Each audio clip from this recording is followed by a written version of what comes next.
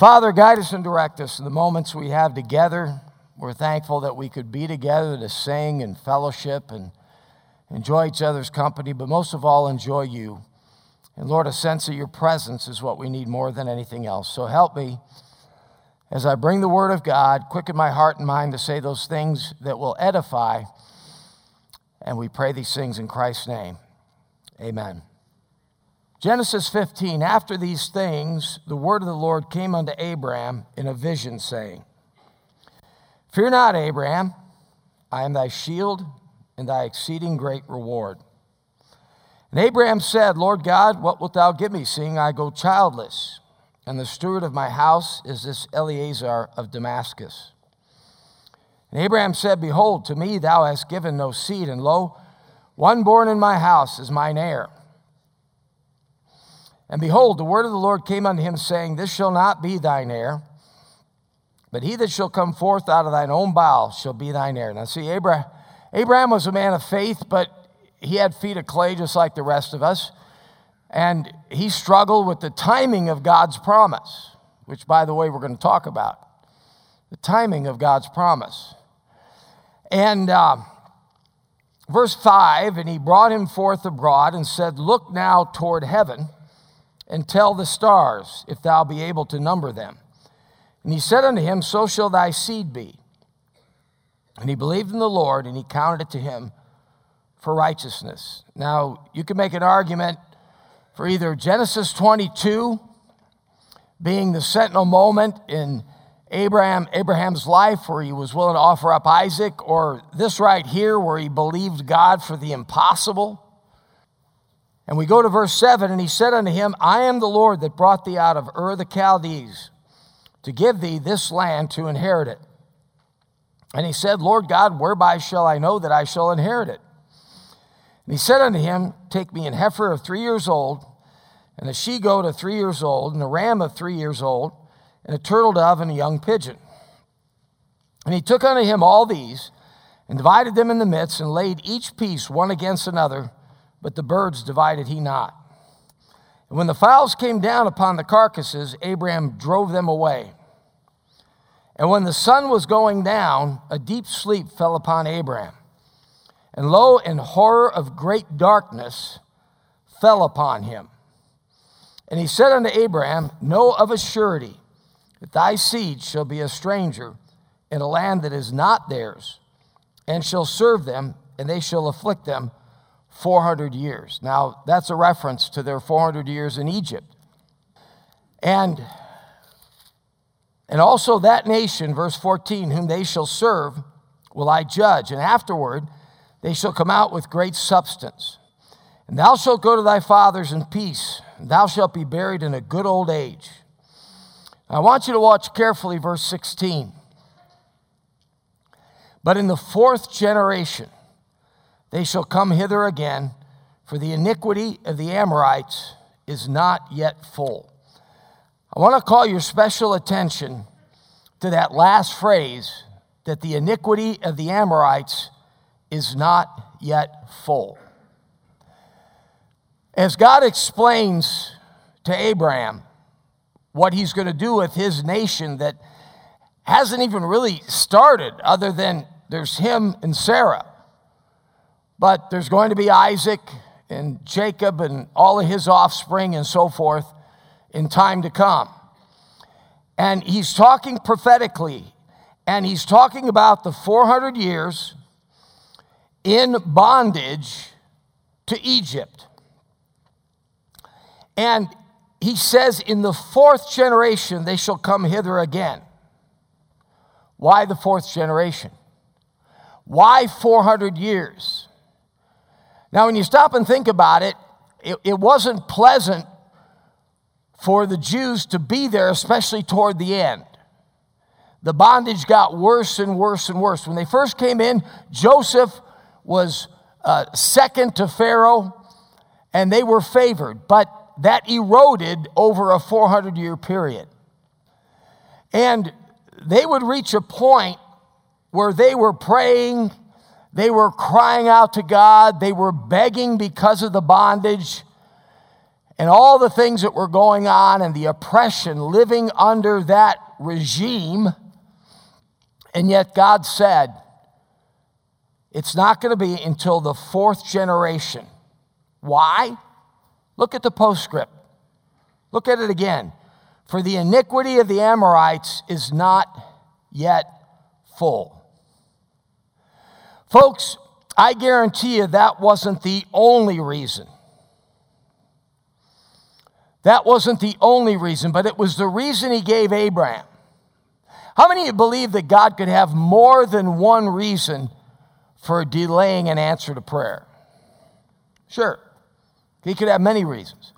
But in this particular case, he simplifies it for Abraham and gives him that particular reason.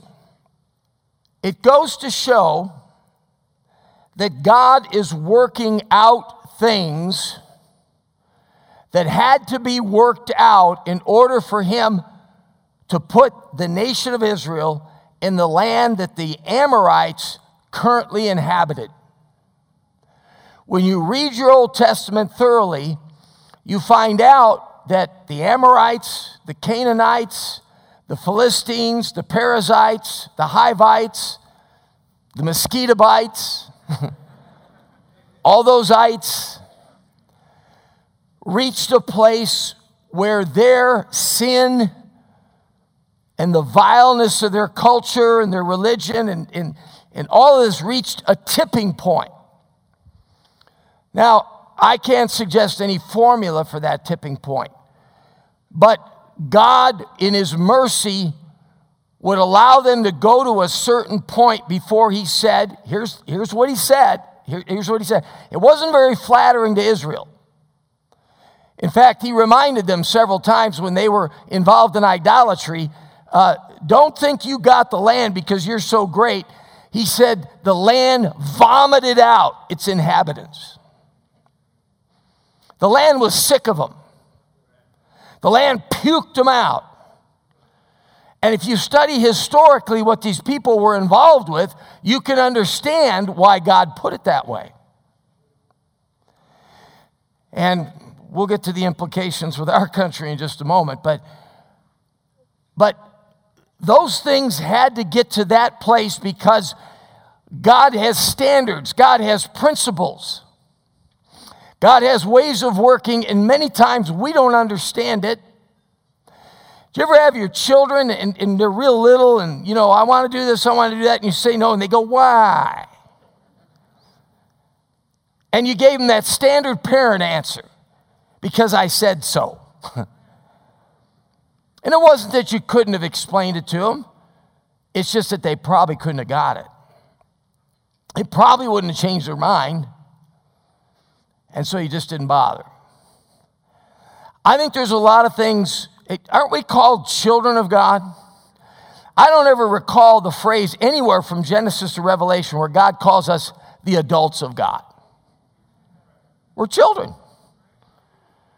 You can be in your 60s, you can be in your 70s, 50s, 40s, 30s. Hey, I'm all grown up. I'm in my 20s. I got my own car, my own apartment, and got married, and we got one kid and all this. And God says, you're one of my children.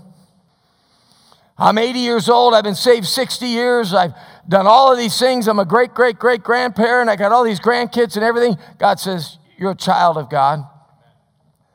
So he gives Abraham one reason. And here these Jews toward the end of their bondage are crying out to God, crying out to God, crying out to God. And God's delaying the answer because the iniquity of the Amorites is not yet what? Full. I think of the nation of Israel right now.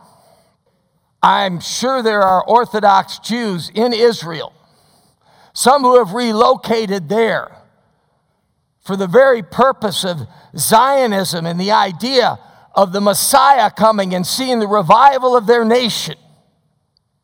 And many of them wonder, what's holding up the show?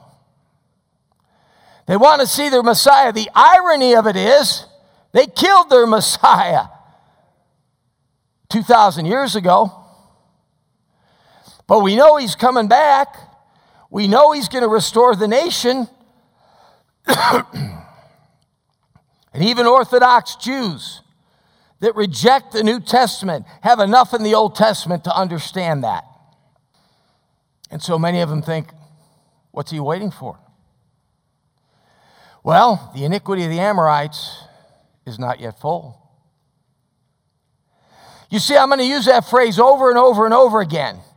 And I'm not saying that that's specifically. The Amorites are a people whose lineage is barely even traceable anymore, even by the archaeologists. But there are things going on in nations. There's things going on in your life and mine, and believers all around the world, where we're saying, Lord, what's the hold up? And the proverbial answer is more of an exact answer. The iniquity of the Amorites is not yet full. In other words, God's doing something over here that we know nothing about. And guess what we need to do? I love that song. I saw the theme in that song. Living by what? Faith. I don't know about tomorrow, okay? I don't know about the future. But I know who holds the future. And we can sing that in broad terms. But it gets a little more difficult when it gets specific. I remember watching the film Defiance. And as far as I know, is fairly historically accurate to the Belarusian Jews that literally hid in the forest during the Second World War from the Nazis and the concentration camps. And some of them survived the entire war and lasted till the end and avoided the fate of so many Jews in Europe. But I remember a part in that movie that was very chilling. They were reciting a prayer, an almost canned prayer, that was a sort of a chronicling of the history of the nation and the things they had suffered. And it was punctuated every so often, and they would say it in unison. There were about 6 or 8 men saying this prayer together with the rabbi standing there, and they would punctuate it with, choose another people. I mean, it was chilling. And then they go on, and we went through this, and we went through that, and then they'd say, and choose another people. What were they saying? We don't want to be the chosen people anymore. You know what they forgot? The iniquity of the Amorites is not yet full. You know what we tend to forget? The same thing. How about this one? The rapture. We all want the rapture to come. How come Jesus didn't come yesterday and take me home? Aren't you glad he didn't answer the other guy's prayer the day before you got saved? We always talk about the last soul getting saved before the Lord comes back and takes us home. That's good preaching. I don't know if it's exactly true, exactly how it's going to work, or exactly what's going to trigger God. I look at it back to Israel. You say, how does God spell watch? Not Timex, not Timex. He spells it Israel, Israel. Why hasn't Jesus come back? Well, he might have some things to get settled with Israel and get things prepared so that when we're gone, he's ready to fulfill some promises with them. You see, the iniquity of the Amorites is not yet full. I wonder about the iniquity of the United States. I hear some Christians, I don't understand what Bible they're reading. I really don't. But they look at the debauchery and the moral decline of our country, and I don't know about you, but it grieves me. And I know ultimately the Great Commission isn't saving America. I get it. It's bringing the gospel to the whole world. I get that. But I love my country. And I love the vestiges of what it once was. And I still pray God will bring revival. But I'll hear some of these people, and they'll be talking about something that went haywire in our country morally or spiritually, and they'll go, bring it on. Like if America could go down the flusher fast enough, we'll make Jesus come back faster. Chapter and verse? I'll settle for penumbra emanations from an entire book if you can't find a chapter and verse. I look at my country and I wonder. I think of some things that God might see, that he might extend his mercy toward us. I think of missions dollars going out of this country. I think of missionaries going out of this country. Arguably the most anywhere in the world. Especially under the former administration. My goodness, I think if President Trump would have got another term, he'd have moved the capital of the United States to Jerusalem. I mean, you say what you want about the guy being secular. I mean, he was bold in his approach toward being friendly to Israel. I mean, he didn't care how many Arab nations screamed and yelled and how many times the United Nations got together and cursed us out and cursed him out. He just went ahead and did it. And I look at Matthew 25 and I see sheep nations and goat nations, and I just hope and pray maybe somehow we'll be one of the sheep nations. And maybe God will look at our country and spare us the judgment we deserve. Because we do deserve it. Folks, I believe we are the biggest exporters of perversion anywhere in the world. For decades, Hollywood has been giving us a black eye with the whole world. People think around the world and other nations think that the majority of Americans are the nonsense they see Hollywood spewing out. And now to make it worse with all this homosexuality and LGBTQ, XYZ, whatever in the world, alphabet soup. And it gets worse every year. Throw in trans now. Foreign relations and diplomacy with other nations. We go to third world countries, offering them scads of money with the hook in it that you got to do all this perverted stuff too. I mean, we've become perversion pushers. And when I say we, I mean some of the people in government. You understand what I'm saying? And I look at that and I wonder, I know that the blood of abortion cries out to God. And I look at our country. And we get so focused on an election. Or something some politician says, or something the media says about someone or whatever. And, it could have nothing to do with any of that. How things pan out in the end.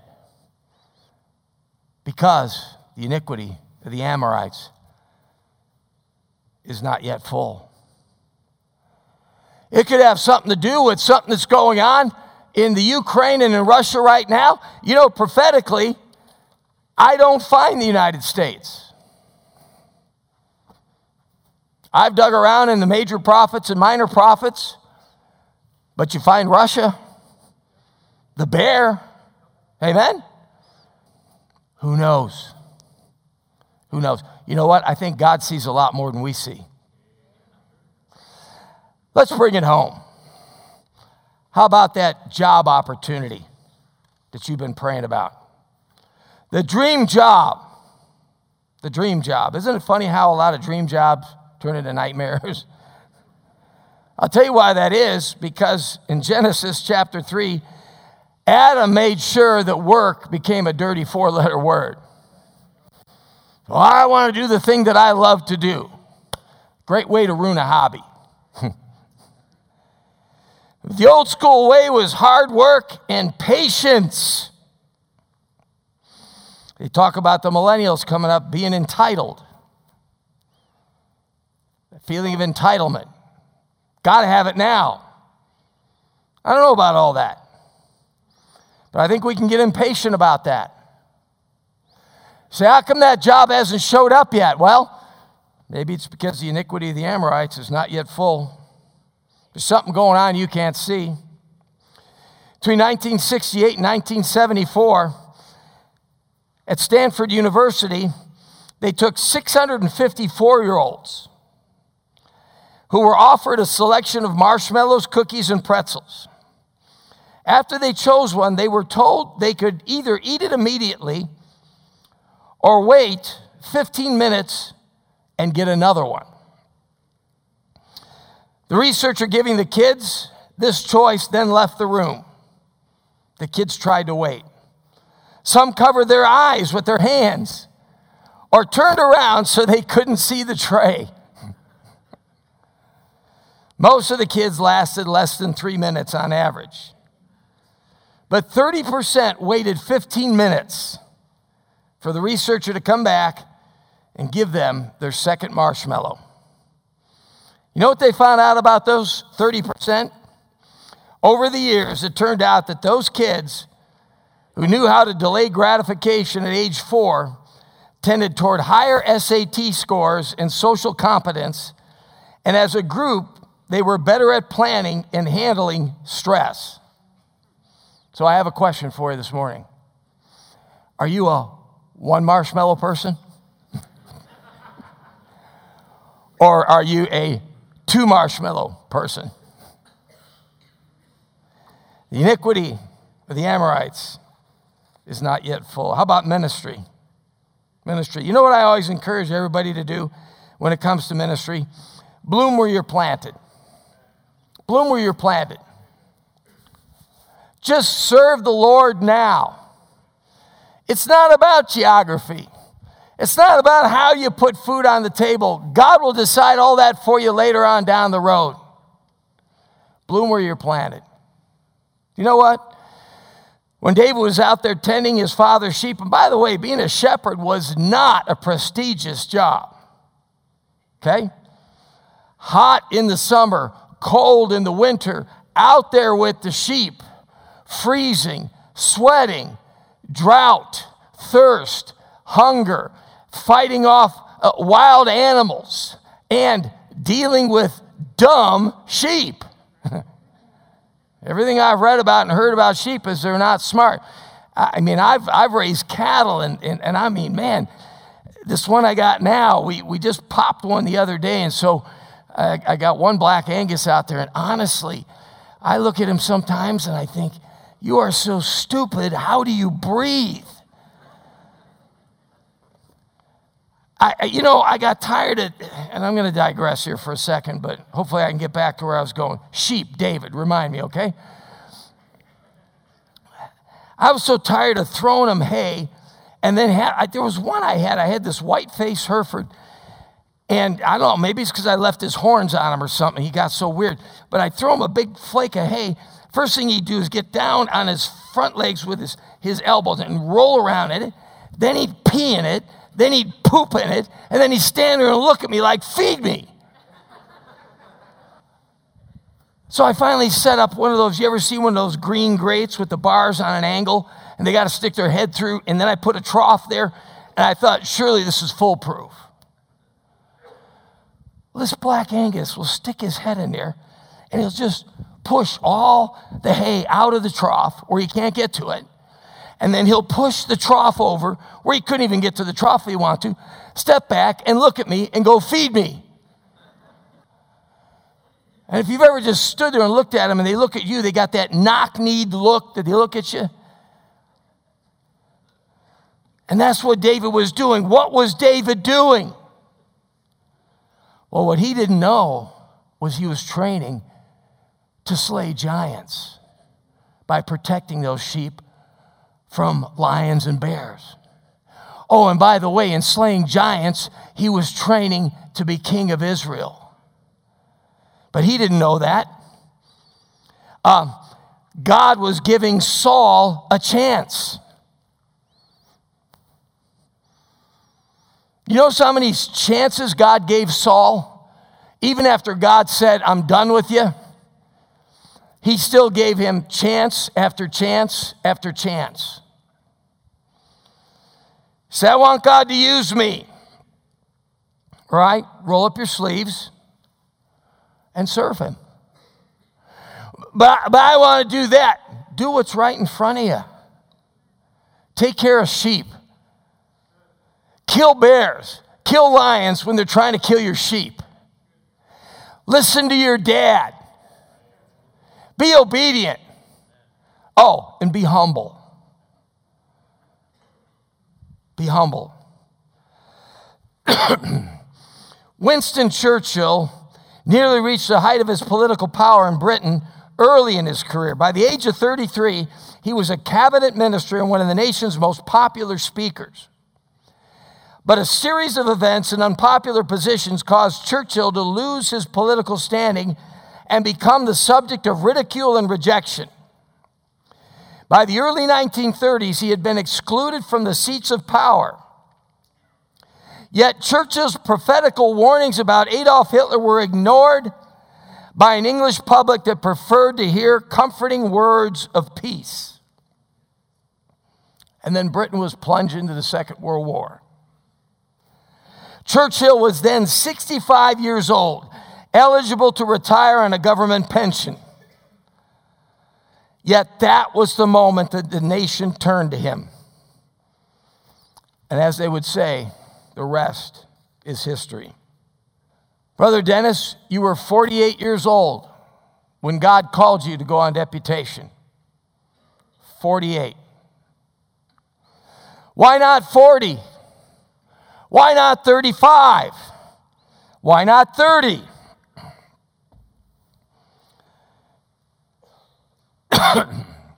Was the tribe that you went to the Wedu tribe? You know what one of the reasons could have been? The Wedus weren't ready for him yet. So, well, I got to get going and do this. I got to get going and do that. This and that may not be ready for you yet. But what's right in front of you is. The iniquity of the Amorites is not yet full. How about a relative you want to see saved? I believe when you get saved, you should have a burden for your relatives. I think that's one of the surest signs that you're actually saved. I think if you can make a profession of faith in Christ and not care if everybody around you goes to hell, I would check that profession out and make sure it's real.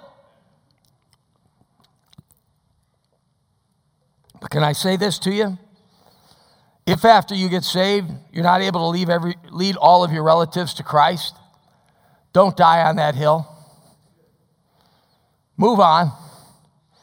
Win someone else's relatives to Christ. Shortly after I got saved, God gave me some fruit. And then pretty soon, all that just kind of dried up. God called me to go other places, do other things. And for decades, literally, I didn't have a ton of interaction with family. Very little, here and there, a funeral there, a wedding there, a get-together here, a get-together there, but it was minimal. Then about 5 years ago, I was in my office, and Carol, I think you were working in the office at the time, part-time, and she came into my office, she goes, "You got a phone call you need to take." I said, "Well, yeah, I'm busy here with this thing." She goes, "You need to take this phone call. It's your nephew." I get on the phone. I get talking to him. He got saved. The last time I had seen him, it was in my grandma's living room after my grandma's funeral. We were all sitting there in this little living room in Niles, Illinois, a very close suburb of Chicago. And I remember I was kind of frustrated. I had hoped to be able to witness to some people, and it just wasn't going the way I'd hoped it would go. Very little one-on-one anything. And so I had an uncle there that I'd led to Christ years and years ago, and he's just a real gregarious, open witness guy, kind of a try anything kind of guy. And I pulled him over and I said, "Joe," I said, "you're sitting on the other side of the room." I said, "I want to engage you about your testimony out loud across the room so everybody hears it." He goes, "Let's do it." Got that big smile. So we're all sitting there, and there's about 25 of us crammed in this little living room. And I said, "Hey, Joe," I said, tell me how you got saved. I said, that's a great story. He goes, sure, Rick. And he starts giving his testimony. We're going back and forth. The whole place got quiet. A couple of people walked out of the room, but it got really quiet. And my nephew was sitting there. And I never got any indication when I got back on the plane to fly back here that that had any effect on him at all. Years later, 5 years ago, when he called me on the phone, he said, that day I thought about what you and Uncle Joe were talking about. And then he had a friend whose life spun out of control through alcohol and divorce and other circumstances, and he was on the verge of suicide, and he came to see my nephew one day, and he was all happy, and he was all excited, and my nephew said, what happened to you? He goes, I got saved. I accepted Jesus as my Savior. And he started witnessing to him. And he said, Uncle Rick, I then remembered, yeah, that's what you were telling me. And he got saved. What am I saying? My brother just got married here in September, which, by the way, and I said it at the wedding, I testified to this. I said, I've read in the Bible about a lot of great miracles, the parting of the Red Sea, but I said, I think this is one of the biggest ones. My brother got married. Everybody that knows him, including him, agreed. I congratulated him, and I expressed my condolences to his bride. And lo and behold, a whole segment of the family that I hadn't seen in a long time or talked to in a long time, certain witnessing opportunities opened up, and there's communication going on still between us. Decades later, folks, decades later, I've got some relatives you're praying for right now that, Lord willing, I'll be calling tomorrow. Decades later. You see, folks, the iniquity of the Amorites is not yet full. How about a spouse? I always try to take you to the book of Ruth when we talk about letting God choose your mate. I look at Ruth's faith after she lost her husband and she went with her mother-in-law back to Israel, not back to the land of Moab, to her people, to her paganism. But she rested on the God of Israel and had faith and went with Naomi. And then I think of her humility. There she is gleaning barley out in the field, the cheapest of grains. She's fulfilling the scriptural admonition to wealthy people to leave the corners of their field, not glean so the poor could glean. And she's out there gleaning the cheapest of grains. I see humility. And then she takes coaching from her mother-in-law. How many gals would have said, I got this? I've been married. Don't try to tell me anything, old lady. If I had to say one thing was wrong with this current generation coming up, it's their attitude toward those that are older. If you believe the Bible, you'll understand that somebody who's older, it's real simple, has been where you're going and can probably help you get there. If you will, ready now? Listen. And Ruth listened. Naomi coached her right through that thing until she hooked Boaz. Have you ever noticed, guys, that these girls, they put their makeup, they don't put it in their purse anymore. They put it in a thing that looks like a tackle box. And you think you're pursuing her. But what you don't see is that thin monofilament line going from your mouth to where she's reeling you in. And she listened to her mother-in-law. Seek ye first the kingdom of God and his righteousness, and all these things shall be added unto you. I've said this before. I'm just crazy enough to believe that if there isn't somebody for you and God wants you to have somebody, he'll create one now with a past history. You say that's nuts. I don't know. I believe God's powerful enough to do that if he had to. Say, what do I do? Well, maybe the iniquity of the Amorites is not yet full. There's some things God has to work out. Maybe some of those things he has to work out in you. Oh, hey, here's what I'm looking for. I'm looking for this, and a spouse. Okay, great. Flip the paper over and write down what you're offering. How many boxes do you check? Make sure you're checking enough boxes yourself. Civil and traffic engineers the world over have tried any number of interesting methods to get traffic to slow down. Traffic lights, police speed traps, digital speed displays, speed bumps, slow children playing signs, and flashing reduced speed ahead signs, and a myriad of other things. One particularly interesting measure was instituted in the Dutch city of Delft. European traffic calming began as the grassroots movement in the late 1960s. Angry residents of the Dutch city of Delft turned their streets into woonervens, or living yards. What were once channels for the movement of cars became shared areas outfitted with tables, benches, sandboxes, and parking bays jutting into the street. The effect was to turn the street into an obstacle course for motor vehicles and an extension of home for residents. Woonerven were officially endorsed by the Dutch government in 1976. Over the next decade, the idea spread to many other countries. Laws and regulations were changed to permit designs of the same nature in Germany, Sweden, Denmark, England, France, Japan, Israel, Austria, and Switzerland. By 1990, there were more than 3,500 shared streets in the Netherlands and Germany, 300 in Japan, 600 in Israel. The twists and turns, plus brick pavement and periodic raised areas, brought motorists down to walking speeds of 9 miles an hour.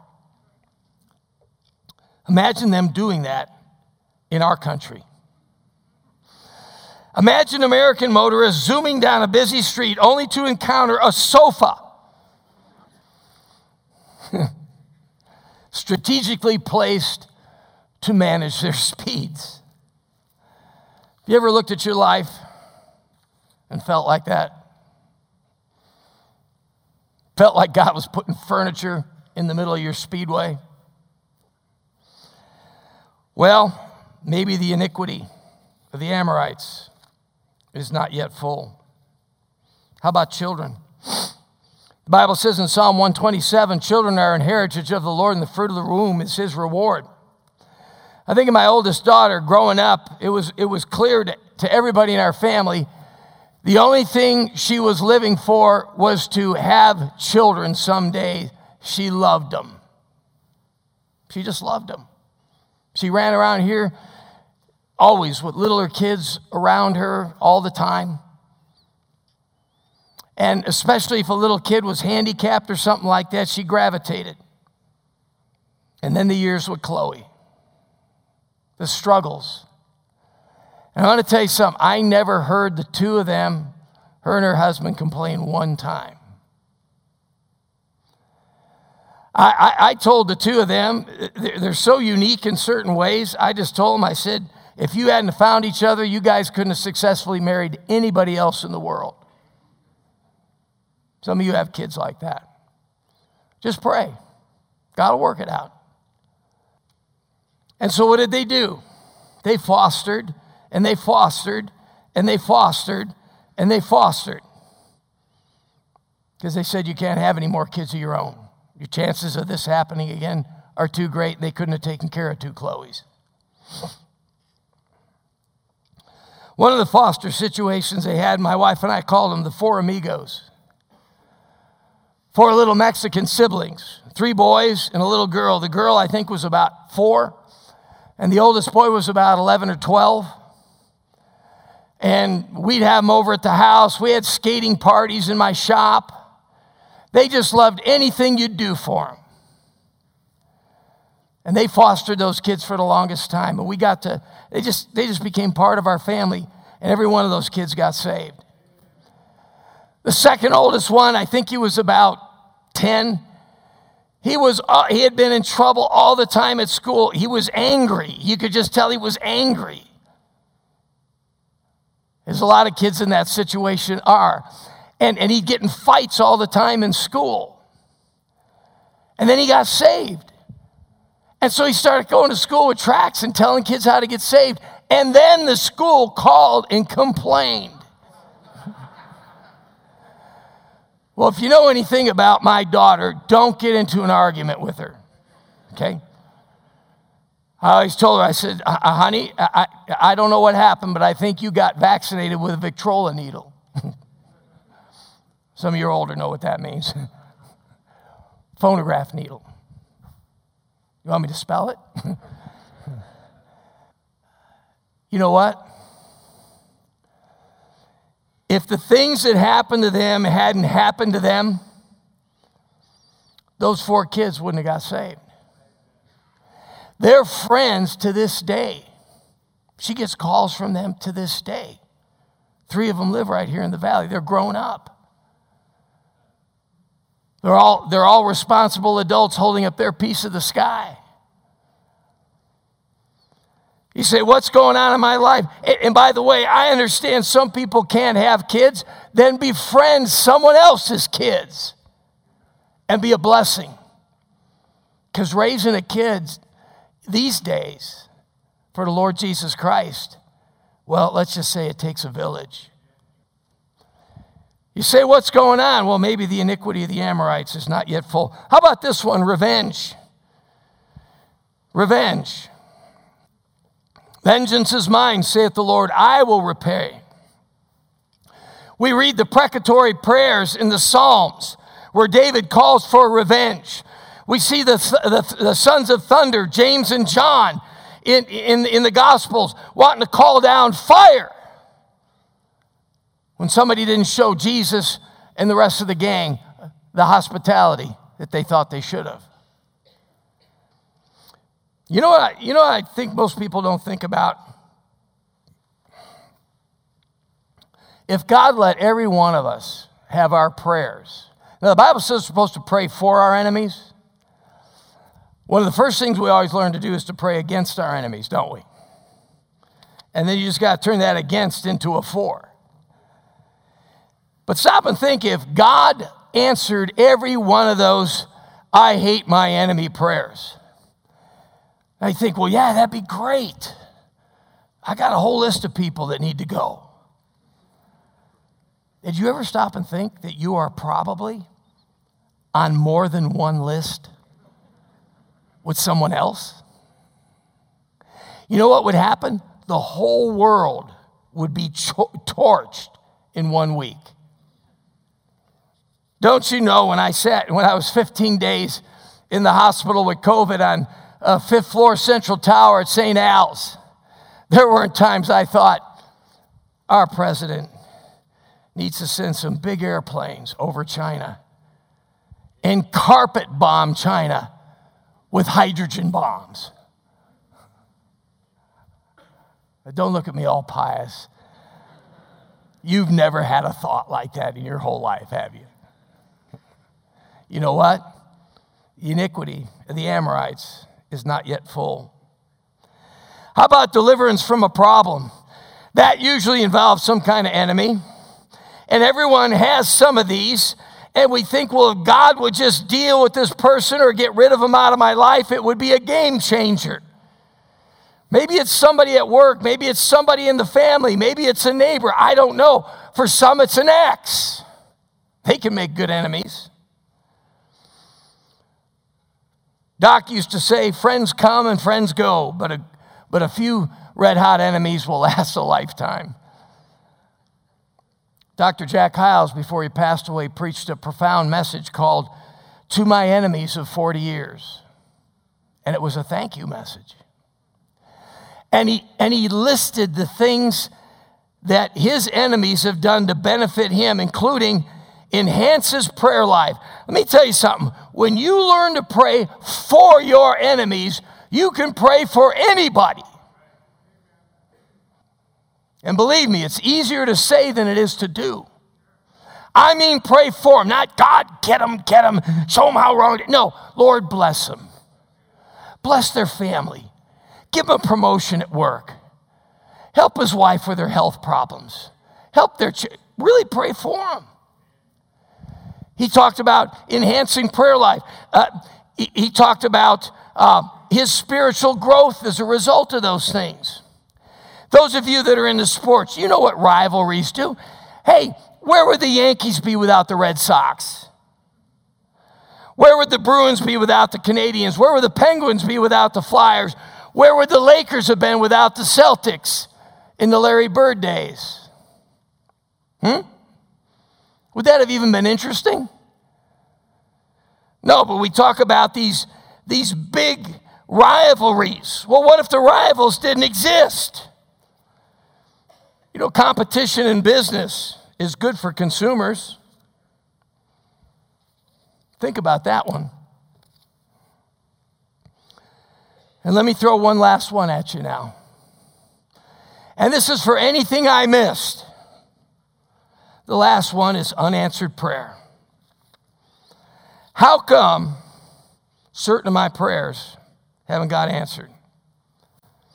The Bible says, now unto him that is able to do exceeding abundantly above all that we ask or think, according to the power that worketh in us. How is it that he hasn't answered my prayers? Well, in fact, I'll be honest with you. Most of my prayer problems with God are timing problems.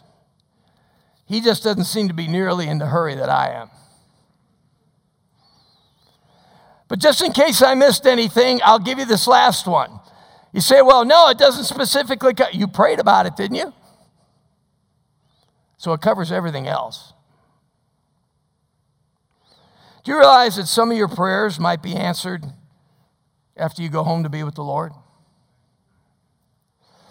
I look at Adoniram Judson, who suffered in Burma in prisons for his work, went through, he widowed, he ended up with 2 wives widowed. He ended up married 3 times. Buried children on the cruel shores of Burma, what is now Myanmar. The government persecuted him literally. He translated a Bible into Burmese that he hid in a fake pillow that he laid his head on when they would elevate his feet at night as a way of torture and keeping him from sleeping. Do you know what happened after Adoniram Judson died? Years later, the Burmese government, in order to enhance literacy in their country, distributed a copy of his translation of the Word of God to every child in school in the entire nation of Burma. Similar things happened to Hudson Taylor in China. And here's one that we should all appreciate.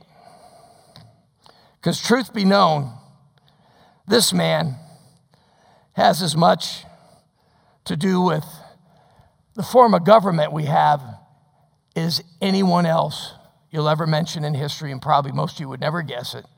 But his name is William Tyndale. William Tyndale in the 1500s believed that everyone should have a copy of the Word of God.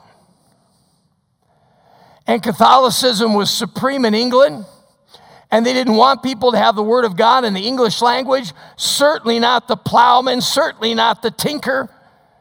And Tyndale said, if I have my way, he said, the plowman and the tinker will know as much about the Word of God as the priest and the scholar. And so at peril of his life, he translated the Word of God into English. And then, for the first time that anyone had ever done this, translated and then start to distribute it. And boy, he was on the government's hit list. Well, they finally caught him.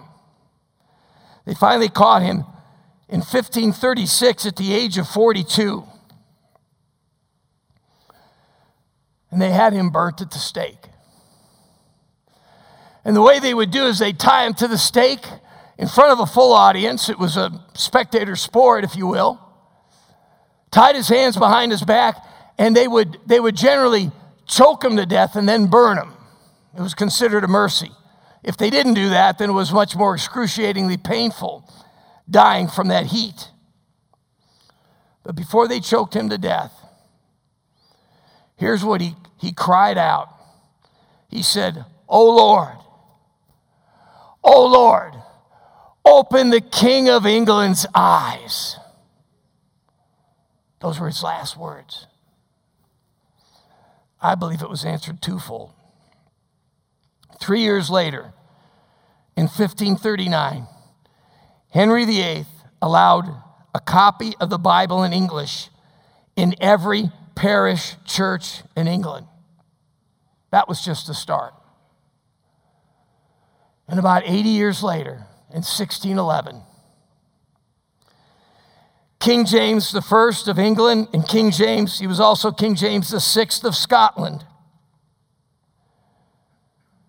He sanctioned the translating of the Word of God that probably every one of you has in your lap here this morning. King James 1611 Bible. Do you realize that more than any other one scholar, including all the scholars that worked together on it, Tyndale's translation had more influence on that Bible than any other one man? And the king authorized the translating of it into the King James Bible. And the rest is history, folks. Oh Lord, open the King of England's eyes. If you Google up William Tyndale and you hit the question that says, how did Tyndale change the world? I read, Tyndale made people equal before God's word, and so the door was open to make them equal politically under a divine king as well. When that formula proved unsustainable, we got the Civil War and the eventual execution of Charles I in 1649, the birth of Anglo-democracy, all of which can be traced to Tyndale's influence. The idea of any form of self-rule, which we enjoy in spades in this country, started with that man unintentionally wanting to make God's people equal, the priesthood of believers, where everybody could have the word of God and it not be locked up in a monastery somewhere. You know when he got his prayers answered? After he was dead. You say, what was the problem? The iniquity of the Amorites was not yet full. As we close this morning, the invitation is very simple. I want us to bow our heads, to close our eyes. Because I'm fair in saying we all go through this. We all go through this. Why isn't God doing something about this now? Why doesn't God see the urgency of the situation? Why doesn't God answer my prayer? Here's the invitation this morning. Lord, by your grace, I'm not going to get impatient. Lord, by your grace, I'm not going to do what Abraham did in the very next chapter 16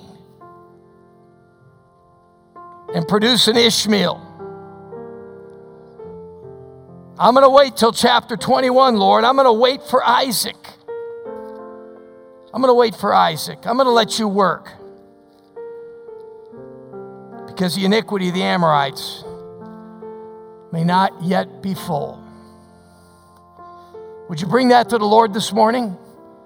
As some are coming to pray, would you take that to the Lord this morning? Would you get that monkey off your proverbial back? And just let God be God. Just let God be God. Folks, we all got stuff in our lives that we wrestle with and we contort with. And we wish God would just get in his fire truck and turn on all the sirens and rush to our rescue. But all we see is our little slim piece of the pie. And God may be working out some wonderful things to his glory and our benefit. But we grab Hagar. And then we live with Ishmael. And we don't wait for Isaac. We don't wait for the promise. We get impatient. It's a normal human reaction. Israel had to be 400 years in bondage because the iniquity of the Amorites was not yet full. It was something none of those Jews could see. God was preparing a land for them, but it wasn't ready yet. Heavenly Father, bless your word to our hearts. Lord, I know there's so much more that could have been said and said much better than it was said. But Father, I believe this is a great truth, and I believe it affects all of us. And help us, Lord, to grasp it, and help us in the end to just get our hands off the reins and let you be God. Father, in this world, the normal course of things is we grow up, we leave the house, and we quit calling our Father Daddy anymore. But you said in Galatians 4, verse 6 that we say Abba, Father. We say Daddy. We say Papa. It's the opposite in the spiritual realm, Father. As we get more mature and older in you, we become more dependent, not independent. We cling harder to you than ever. And it's so counterintuitive, Lord. Help us this morning. Help us to let God be God. In Jesus' name, amen. Let's stand and take our hymnals. And number 385, Trust and Obey, number 385.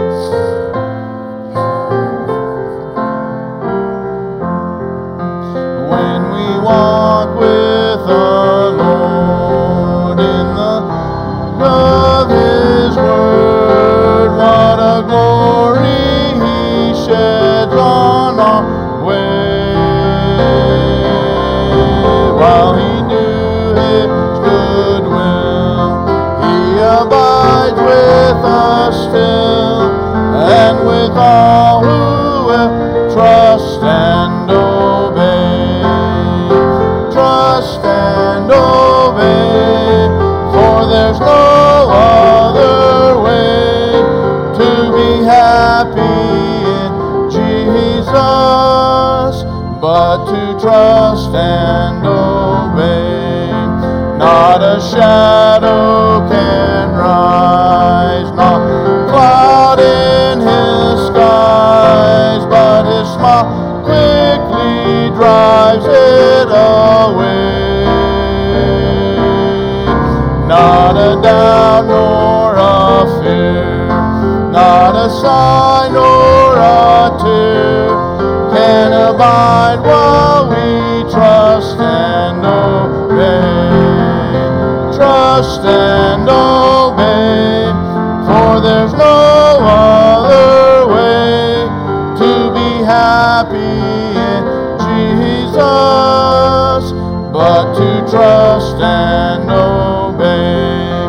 Not a burden we bear, not a sorrow we share, but our toil he doth richly repay.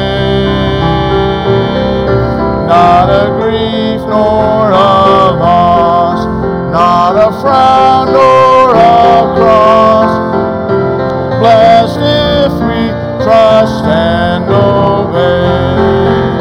Trust and obey, for there's no other way to be happy in Jesus but to trust and obey. On the last, then in fellowship sweet we will sit at his feet, or we'll walk by his side in the way.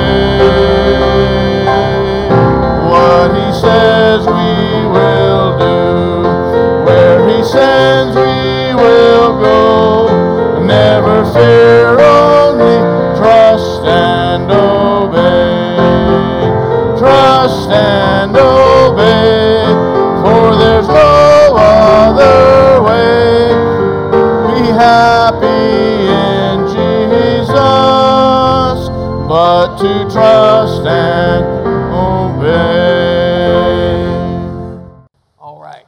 Brother Doty, would you close us in a word of prayer? Come on up here, brother, would you please? Let's pray. Dear Heavenly Father, we do thank you, Father, for the goodness of God and all the things that you've given us, Lord. And we know in this spectrum of time, Father, sometimes we just don't understand why things do happen. But Father, not only trust you, believe in you, and God, just accept where we are in life to do the things that you've called us to do. And we look forward to being with you in the future. But until then, Father, may we accept what we have and be about God's business, Lord. We ask this in Jesus' precious name. Amen.